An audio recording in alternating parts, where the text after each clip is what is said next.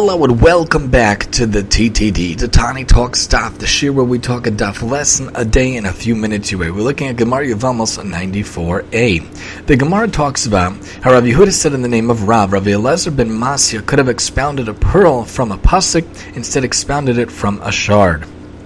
The notes point out by expounding a self-evident ruling from a pasuk, Rav Eliezer ben Masya squandered an opportunity to expound a novel ruling.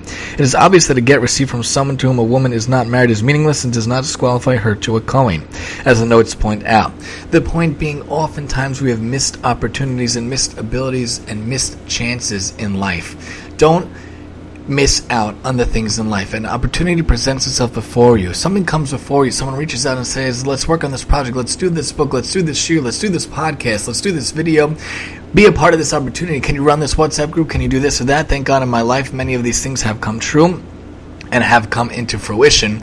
But don't be that person where he misses the pearl instead for the shard. Don't be a person that misses out on getting that pearl and instead gets that shard, a broken piece of a garbage type of a jar. Make sure in life not to miss those opportunities. If something comes your way, pounce on it, join it, and jump on it as much as you can in order to accomplish great things through Torah, through mitzvahs, and through chesed in your lives in order to accumulate ththose pearls and take with you after 120 years. We should all be zocheh. Join us next time as we talk Yevamos 95 here on the TTD.